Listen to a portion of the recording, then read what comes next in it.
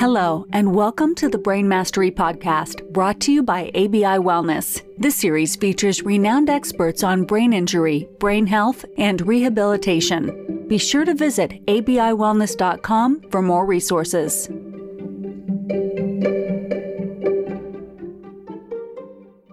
All right, welcome back to the Brain Mastery Podcast.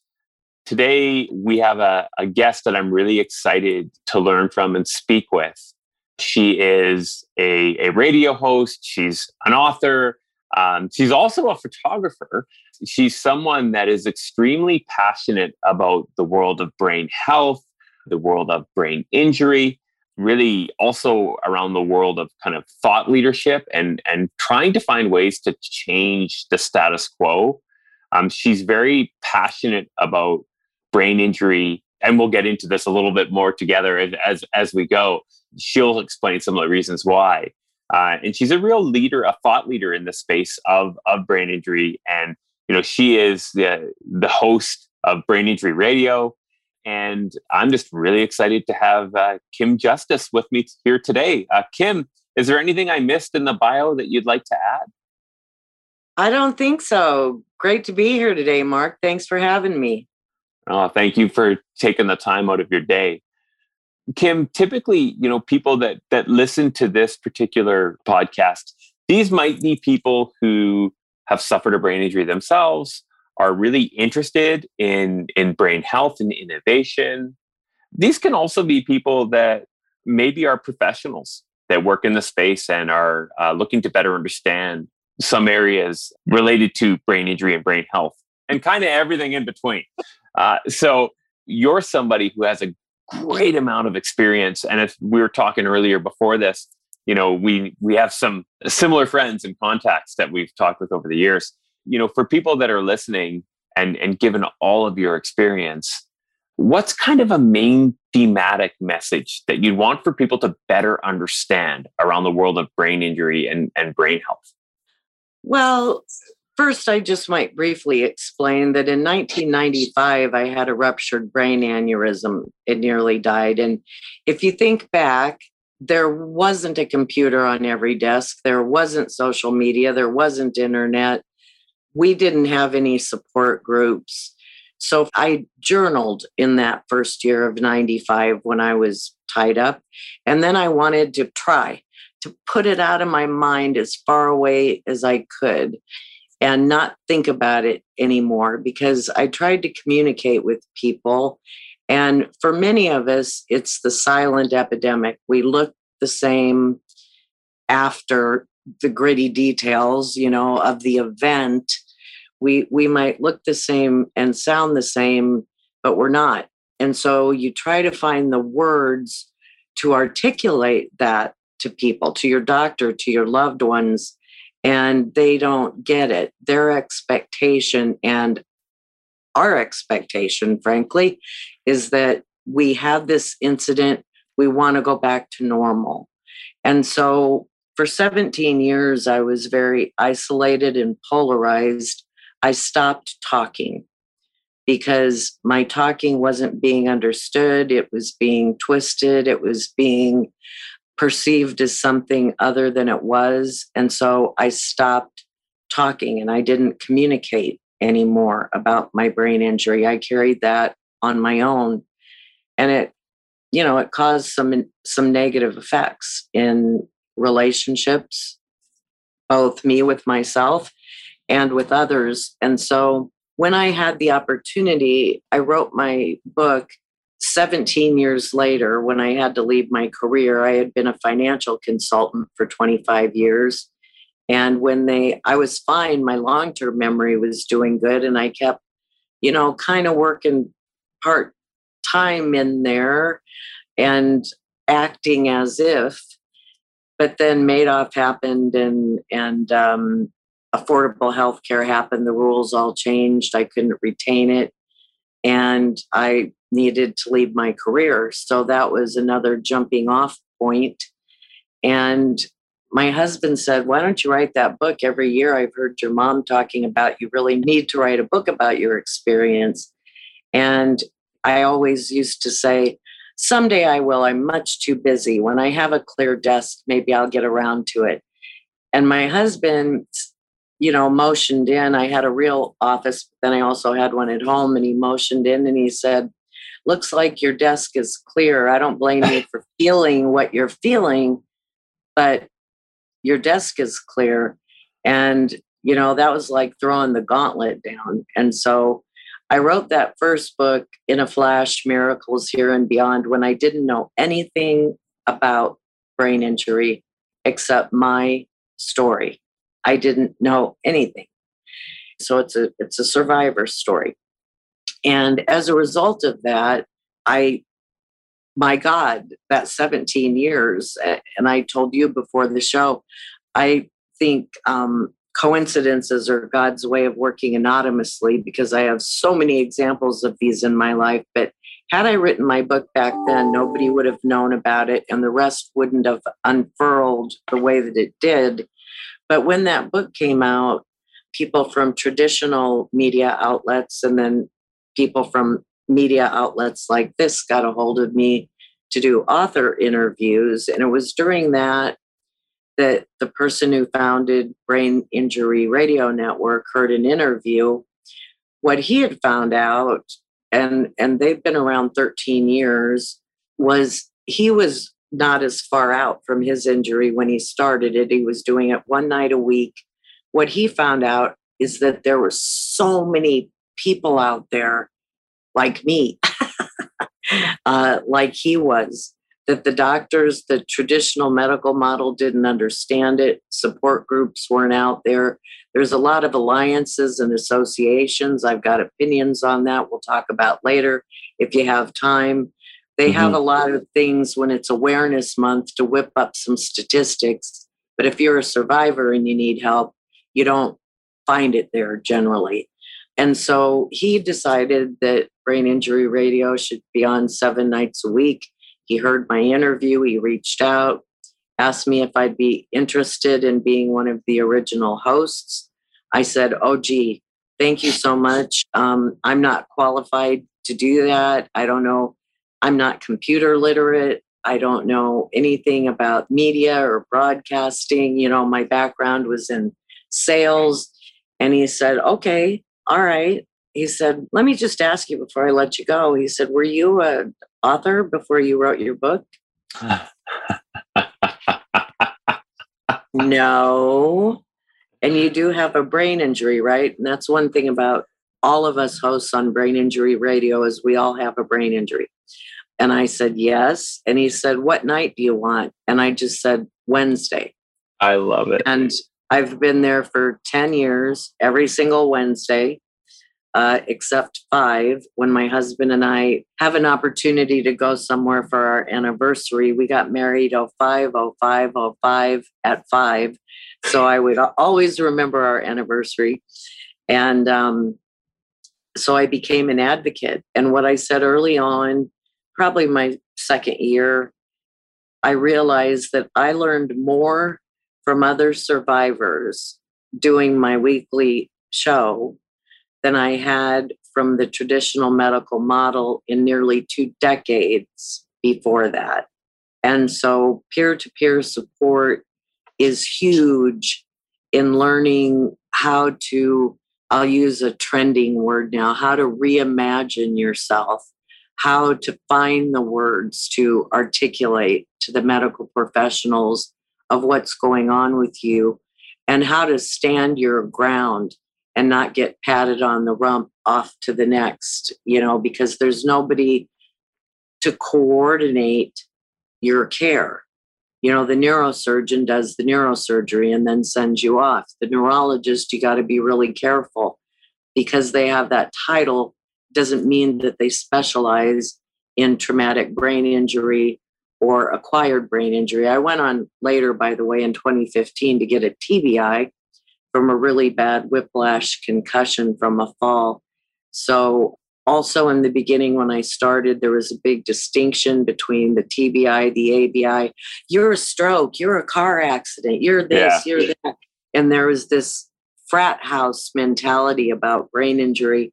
And Craig had such foresight in calling it brain injury radio, because that covers the gamut. And survey says, statistics show that people who have had one brain injury are more apt to suffer subsequent brain injuries of various kinds over the course of their life than someone who's never had a brain injury. Now, I actually played that out myself, so most of our hosts, so most of my callers. Now, none of that stuff would I have known had it not been for the stories of other survivors. And so, I would encourage, and I do encourage listeners, when something resonates with them, to get the link and give it to their doctor. Whether the doctor is going to listen or not is another thing, but it's not in their textbook. A page and a half doesn't cover what we're dealing with every day for the rest of our life. Page and a half doesn't do it. So no. If you can find resources out there, whether it's a blog you read or, this show or a link from our show or anything that really addresses what you're dealing with in a way that articulates it more clearly than you might be able to, I encourage people to share that with their medical professionals. I love it. And, I think you covered so much there, Kim, and thank you for that, for sharing all of that. I think it's going to meet so many people where they need to be met because, and I've fallen into this for sure myself. We were talking earlier about some experiences I had medically as well, where I, sometimes assume, well, that's the doctor and the doctor knows absolutely everything. Well, the best doctors are the ones who can be a little bit vulnerable too, to say, well, this looks promising and it seems really good, but let's understand together how we respond and how it's working for you. And I think that's something where that's one piece that I extract from it that I think is really wonderful to share. And the other piece is and I agree with you on this one, some of the greatest learnings that I've had and continue to have is from people who have that lived experience through it, like you're saying, and I just couldn't agree more. One of my greatest teachers in all of this work is also an ABI survivor. Her name's Mary Ev, and I often go back to her teachings to me.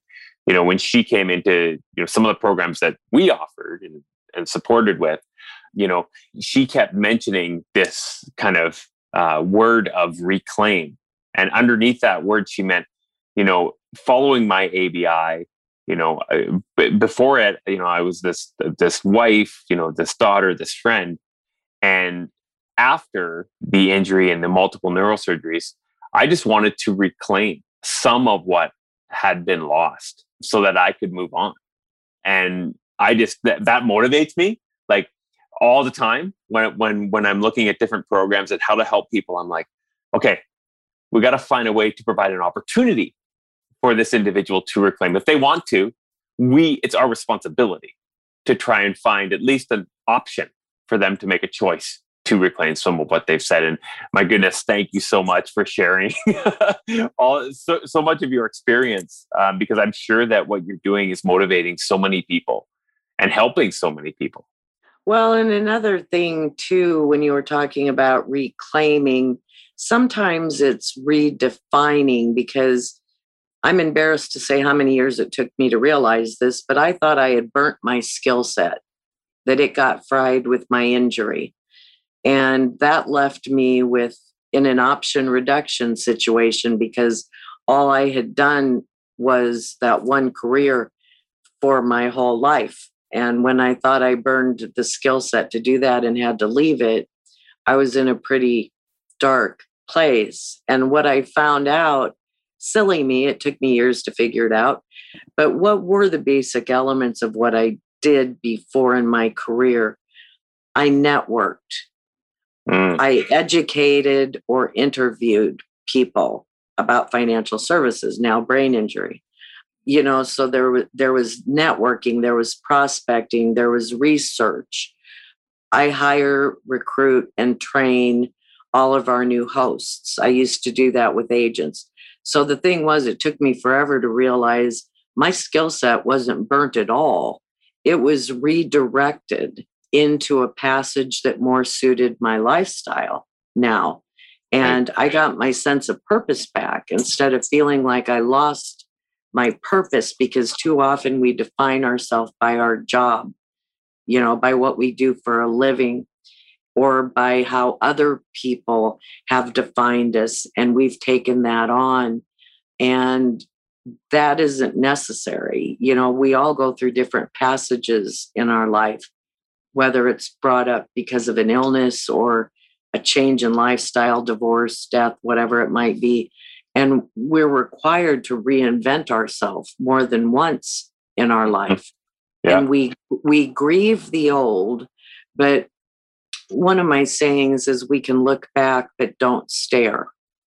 We're never going to forget that. We can certainly look back, but don't stare, and don't stand rooted in one place. Be willing to move forward, because it's not important. Some of the things that were important before, to be competitive, to be the best, blah, blah, blah, aren't the things that are most important to me today. The fact that I got up off the bench and tried is really important to me today. That I did that. Huge. I might not have felt like it, didn't want to do it. If I couldn't be the best at it, there's all kinds of bill of goods that we sell ourselves. But it's empowering to get up and try, and to not put an expectation that's not realistic there. The realistic expectation is that we're going to get up and we're going to try something new.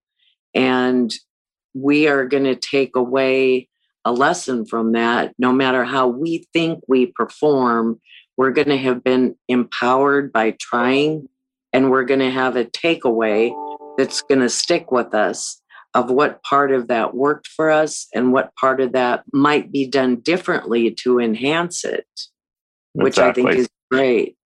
I do too. I think it's amazing. And, I think that's such an important and often not talked about part of this journey. Like, I think it's, rewind that one and listen to what was just said there, because I think it's often not mentioned.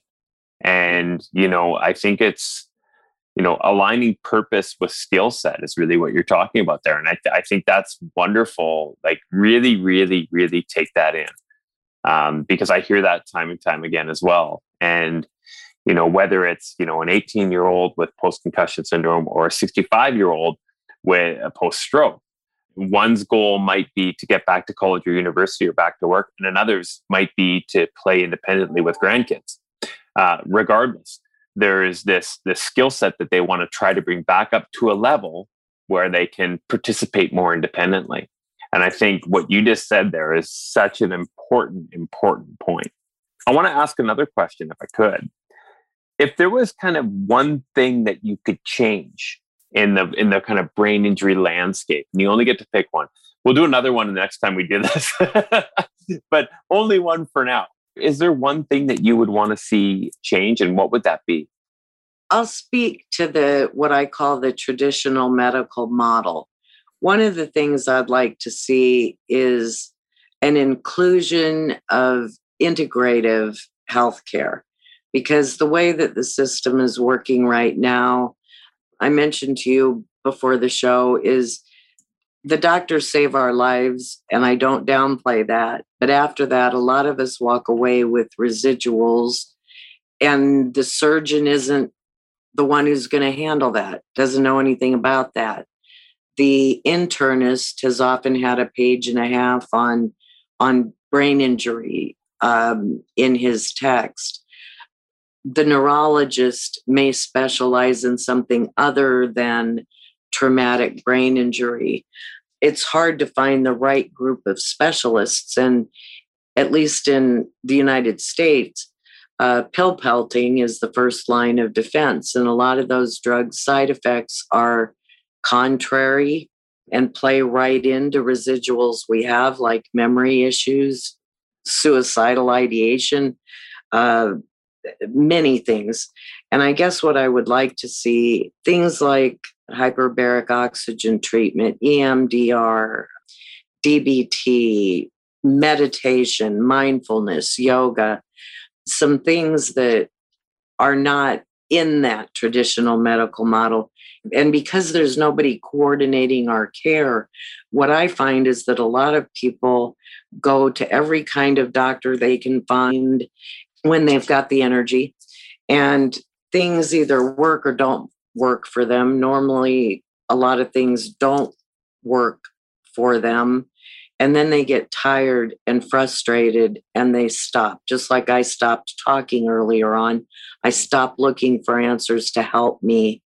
And then because of shows like this, and because of shows like Brain Injury Radio, where we do include elements of holistic or alternative care, I've actually had people, and some other time when you've got more time. One thing I'll just tell you real quick, because I have to tell you this. I had someone on talking about hyperbaric oxygen treatment. And of course, the FDA doesn't approve it for TBI, but there are freestanding clinics. I have a gentleman who lives across the country I've never met, but a frequent listener, who'd been in a wheelchair for 35 years after a devastating accident, had tried everything the traditional medical model had to offer. He heard my show that night, and on a whim, and my guest, by the way, was somebody who had an HBOT clinic in North Carolina. This guy lived in Northern California. He found a place, and I gave, how you find reputable ones and all kinds of that. Right. Anyway, Anthony wound up going. He found a place 15 miles from his house, which in California is not a big deal. He could use public transit to get there. He doesn't drive.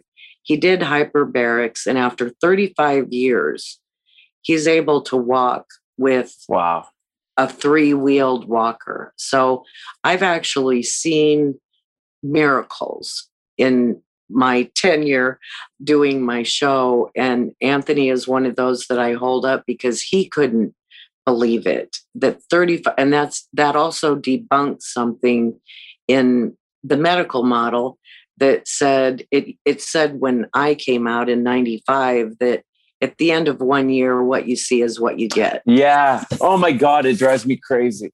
And then 3 years, what you see is what you get. And I'm here to say there isn't a period on what you see is what you get. You just haven't run into the right treatment modality yet. And your traditional medical model isn't suggesting it to you because it's not covered by insurance. It's not in their network. They have no knowledge of it.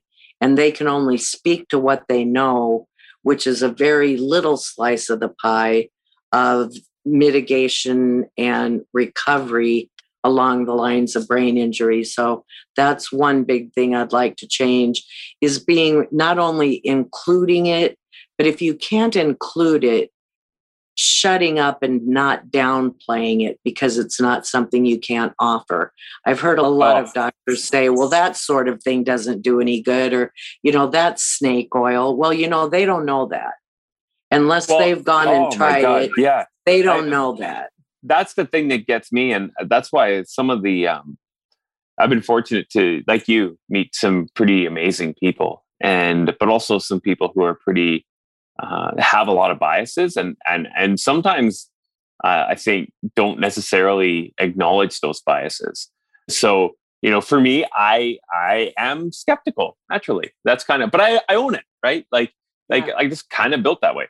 But like, if something worked for someone and I work in that area, I almost feel like it's my responsibility to at least be open to gain a better understanding of what may have occurred there to help that person. And that is the thing, like you, I so struggle with, is if something is working for someone and it might have the opportunity to further inform how I approach treating someone, I view it as I have a responsibility to better understand what might be going on here. Keeping in mind, I'm still allowed to be skeptical. I'm allowed, but I need to acknowledge that first and then seek to better understand. And I think I love what you said there. I've never heard anyone say it quite like that. So I acknowledge you. Well said. Because I've seen this over my career. And it's one of those things, it just reminds me of a story that really further supports what you're saying. I remember working in the education sector. As I said earlier, I used to work in that sector. And I remember we were doing this cognitive rehabilitation work that's focused on neuroplastic intervention, which is a little bit different. And I get a little bit outside of the norm, right? So I can understand how more traditional psychologists might be kind of curious, like, what's that all about? But it was really interesting. This one psychologist was doing psych ed assessments. And I remember talking with her, and, I had a vested interest. Of course, I ran these schools, so there was a bias there towards the schools for sure. But this psychologist kind of said that many of the kids that she saw were experiencing actual cognitive change based on psych ed assessment, which is amazing. When you think about that, means the learning potential is actually higher. So the capacity to do more is actually there. The foundation has been lifted, which is a wonderful thing. Still work to do, but it's a wonderful thing. And she gave me that information. I said, well, that's really cool. And thanks for sharing that. And I said, so how's it going with that? Or is it something that, like, what do people think when you say that if you come across people that have that profile and you tell them, yeah, there is a private school that is here that could actually potentially help you with that. But it is a private school. So that means I get to pay tuition, all these kind of things. And she said, well, I don't even really mention it. And I was like, but why? Well, because it costs too much money. And I stopped because immediately I'm turning red going, like, we don't know what the value of the child in improving their cognitive function could actually mean to the child. It's actually up to the parents of that child to understand what that could be worth to them. And I'll never forget it. You would have been proud of me on this. I went to her and said, so what you're saying is you found this potential for change that could be there if the child could engage. And you withheld the information about this option for this family. And she said, yes. I said, so do you think it's your right to do that? I think at that point she went ghost white and quiet. But I was like, I think you have to be very careful with that. Because, you're in a position of trust. And I don't think that's right. I think the best thing that they could say in that position, and, she was dead wrong. You're right. It's their choice. Is if a doctor isn't going to, if they don't see it incumbent on them to learn more, as you say, which we all wish they would, the best thing they can say is, if the person puts out the option, or if they give out the option and then they put the disclaimer on to protect themselves, I don't know a lot about this, but I've heard from some other patients that they've seen some success with this modality. Then they've done their due diligence, as far as I'm concerned, by letting someone know of the availability to stymie that hopelessness that they get when they walk out of their office. They can walk out with maybe a little bit of hope that there's something else out there, and the doctor can still do the disclaimer and tell the truth. I personally don't know much about this, but I have had a few patients bring it up and say that they've seen some relief. It might be worth a try. And get their disclaimer in, but do their due diligence of actually addressing and validating things outside of their field of practice as possibly being successful. Exactly. And I think that's more than fair. And I think it's just interesting. It's kind of almost like a lesson in owning your biases, I guess, is what I try to extract there. Now, I mean, of course, we're coming up to the time here, and I want to acknowledge, you for your work, and I want to be able to kind of publicly provide you with the opportunity to be able to share some of the information that people could get so that they can learn more about you, more about your work, and really support you in what you're doing. Because I think what you're doing is the messaging is important. The voice is extremely important. So if people are out there listening right now, they're saying, oh my God, she explained it the way I finally needed to hear it. How can people get a hold of you and support more of your work? I do have a website. It's all one word, lowercase, and inaflash.org. All right. Now, I think websites are kind of the driver to everything else that somebody has, but inaflash.org, has my books, has my shows, which of course are at braininjuryradio.com. But on my own website, it talks about, I'm on every single Wednesday night, 7 o'clock Pacific, 10 o'clock Eastern. The shows are all live to archive. They go to all 50 states and 49 countries. Again, I've been doing it for 10 years. So I think inaflash.org gives you a way to contact me, shows you the books that I've written, shows you all of my shows, and gives a little synopsis of what I'm about. Wonderful. I'm reminded of the story of the person, I think, with Brain Injury Radio, where they said, were you an author before you wrote your book? Look at what you've done. Look at what you've done, Kim. It's remarkable. Yeah, he got me. It was time, and another coincidence. And the last thing I would, in relation to that, one of the things we've noticed as a group, and your folks are welcome to join on Facebook. I also have a Facebook page, and it's facebook.com/inaflash.org, just like my website, but it's my Facebook page, same name. But one of the things we found out is that if people were artistic before their brain injury, they somehow get to seem, and more so, and branch out in other areas of art. And if people considered themselves to not be an artist at all, oh God, I'm not artistic, before their brain injury, that after their brain injury, they suddenly blossom in an artistic sort of way. So whenever we lose something, we gain something. But you wouldn't believe, we started a page on Facebook called Disability Art Page.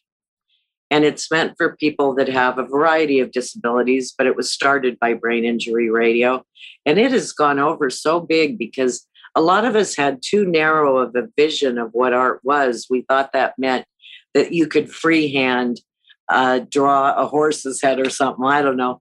But, finding out how broad art is, becoming an author, a photographer, maybe you're a wood carver, a musician. As the founder of Brain Injury Radio, is people do mosaics, they paint pictures, and that's a really empowering way to go through the process of recovery and discovery about your new reimagined self. So I love it. No, I absolutely love it. And we'll make sure that that's in there for people to click on and to support and learn more about, I just, again, want to thank you so much for spending your time with us today. And, if there's more that we can do to support you, you know how to get a hold of me too. I'm here if there's more that I can do to help you and what you're doing, let me know, or my colleague, Michelle, the amazing Michelle. So I just want to, again, thank you. And I wish you the best. Have a wonderful day today. And thanks again for sharing your time and your knowledge with us today. Thank you for asking. I really appreciate being here. And I really appreciated meeting you and Michelle. Thanks so much. Thank you so much for listening to the Brain Mastery Podcast, brought to you by ABI Wellness. Be sure to follow us on social media channels at ABI Wellness.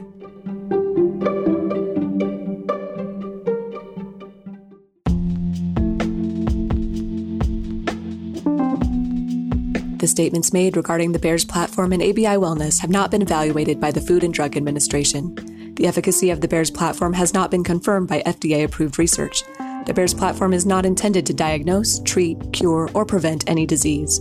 All information presented here is not meant as a substitute for or alternative to information from healthcare practitioners. Please consult your healthcare professional about potential interactions or other possible complications before using any product. The Federal Food, Drug, and Cosmetic Act requires this notice.